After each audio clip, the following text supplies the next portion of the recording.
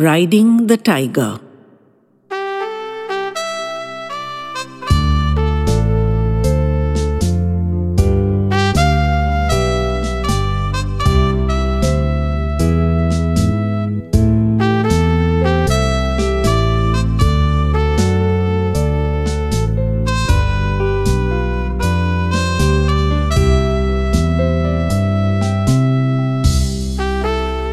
I've sat in this chair so much, it's taken the shape of my body, I think. I'm a single man. What do I have to hurry home to? I pass many of the long, lonely hours between close of work and bedtime here. It is, in a way, my favorite place. Some customers prefer the inside room, with its generous, cushiony leather seating. But I find the air too smoky in there. I like the semi-outdoors feel of this room. The small round tables, the straight-backed chairs, the golden light that lifts and lingers around the room, the low-silled windows studded with tea lights and colored glasses, open most of the year, letting in the softness of the night. Yes, I think it is my favorite place. From this chair, I can watch the world, both inside this bar and outside. It's in a business district, though on an inner parallel road, so by late evening, it's the only lively place left on the street. They can play their music as loud as they want, with no one around to complain. Some of the show windows on the street are still lit, but only for security reasons, and all the offices have emptied out their human cargo. Between numbers, you can hear the arriving or departing footsteps echoing in the silent street. The yowls of squabbling street dogs, the occasional siren of a speeding ambulance, and the distant hum of city traffic. The trees outside fill up with yellow flowers in summer. They drop their velvety petals generously in the hot breeze, and the nights are heady with their scent. The music changes from lilting to pounding, and the lights become more staccato as the night wears on. The customer profile changes.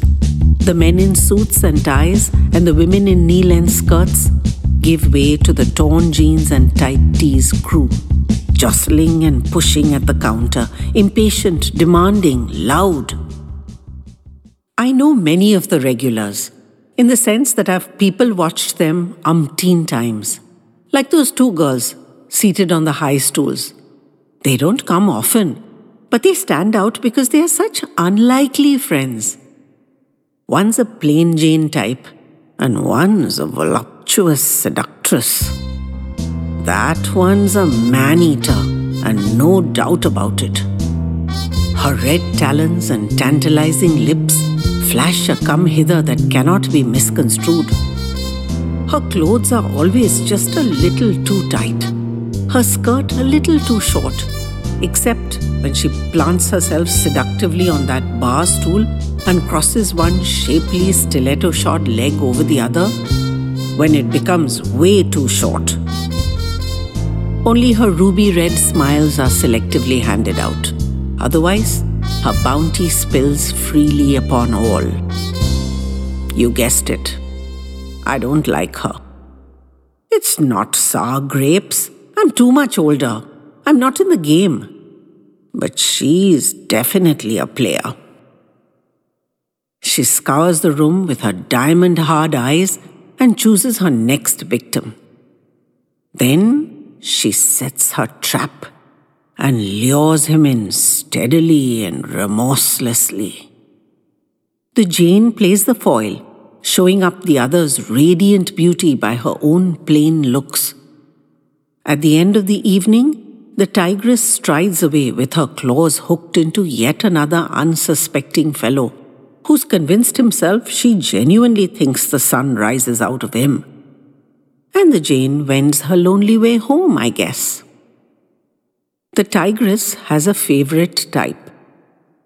She likes them broad and stocky, muscle-bound, even chubby, but never taller than herself in her towering heels. If she has to look up to a guy, he's gone, even if he checks all the other boxes. She's also partial to curly hair, often running her long, lean fingers through it, which I've come to recognize is her mark of high favor. That's the usual scenario. But today, something's out of whack. The Jane has been whispering urgently to the tigress. Her eyes are big and startled. The Jane's, I mean. I can see even from across the room. She's been pointing subtly with her chin to a group of young men who've just captured a table near mine. A casual glance confirms that none of them fits the tigress's type. So what's afoot? The tigress has been turning around and staring blatantly at the group. Then leaning into the Jane and having whispered confabulations. Then the tigress turns around again. Once, twice, even thrice. Naturally, it doesn't pass unnoticed. I pick it up early, but even this batch of boys intent on fun can't miss it. They discuss it amongst themselves. And in the usual young man way, some of them are preening for her, when I hear a loud gasp from their table. A chair overturns, and one chap, silken-haired, tall as the rafters and slender as a whippet, bolts upright in obvious shock, exclaims in a voice loud enough to be audible over the buzz and clatter of the room, "Is that you, Danny?" His table falls to silence, as do the two girls at the bar. His long legs cross the room in swift strides, and barreling past the tigress, he reaches out with both hands for the Jane.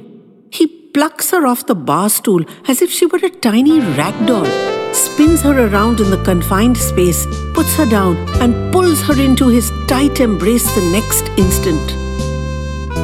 I can only see his back, but I catch a glimpse of her face. And I've never seen so much sunshine in one face before, I tell you truly.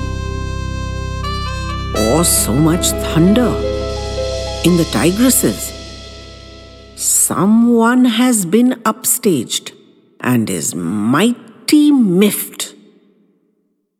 As I watch, she rearranges her features and puts her party face back on, and by the time Lanky and the Jane turn to her, she's got a welcoming smile ready in place.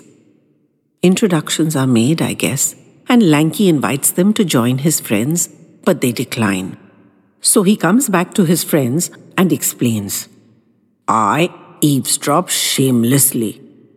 She's an old friend from way back when, and they're hesitant to join such a big group. Could they let him off tonight so he could spend some time with her? Apologies from him and some broad teasing from them, but yes, of course he can. And off he goes back to the bar where the girls have wangled a seat for him.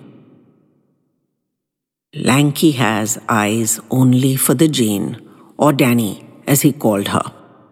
She keeps trying to include her friend in the conversation, and while he plays along a bit, his attention always drifts back to the Jane.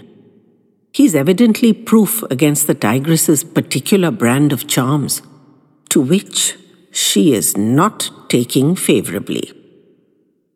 Since Lanky is, well, lanky, he's not her type, and normally she'd have flicked him away even if he came to her on bended knee. But for him to ignore her, oh ho ho, that's quite a different kettle of fish. She does not appreciate being passed over with such scant courtesy. The Jane sees it unraveling before her eyes and tries her best to avert disaster. But she's too conditioned to playing the sidekick and doesn't know how to take charge. And Lanky is absolutely unaware of what's going on. He's just rediscovered, guessing from his wild reaction on sight of her, the girl of his dreams, and he has eyes and ears for nothing and nobody else. The tension is so thick, I can almost feel it. Yet nobody else seems to notice or to care. Not Lanky's friends, or the barman, or the waitress, or any other customers. Just the three of them at the bar counter, imminently reaching explosion point, and me in my usual chair by the open window, with the warm night air spilling over one side of my body, and the sweet fragrance of the flowers completely overpowered by the musky scent of betrayal. Someone needs to do something, or the Jane will be swept away, her small claim of happiness overcome by the other one's grab for supremacy. Unthinkingly, I power out of my chair and close the gap to the bar in a few hurried steps. Lanky is facing me, and the other two have their backs to me. I reach out and insinuate my arm between the Jane and the tigress as if to reach the bar counter. I turn innocently to the tigress and smile apologetically at her for the intrusion. And the switch in her is so sharp, I almost fall down in shock. She goes from burning hot to cool calculation in the blink of an eye. She's instantly a tigress on the prowl, and just like that, I'm her new target. It's only then that it strikes me that I, graying at the temples and running to paunch though I am, perfectly fit her prototype. In the minutes it takes for me to realize I've unwittingly made myself her new prey, the other two have melted away, and I'm left here with the tigress and her ruby lips, her smiling eyes, and her long fingers reaching out enticingly to tangle in my silvering curls. I decided to be the hero and charged in like a chivalrous knight to distract the tigress and give the budding flower of romance between Lanky and the Jane a chance to bloom. And now I find myself riding a tiger.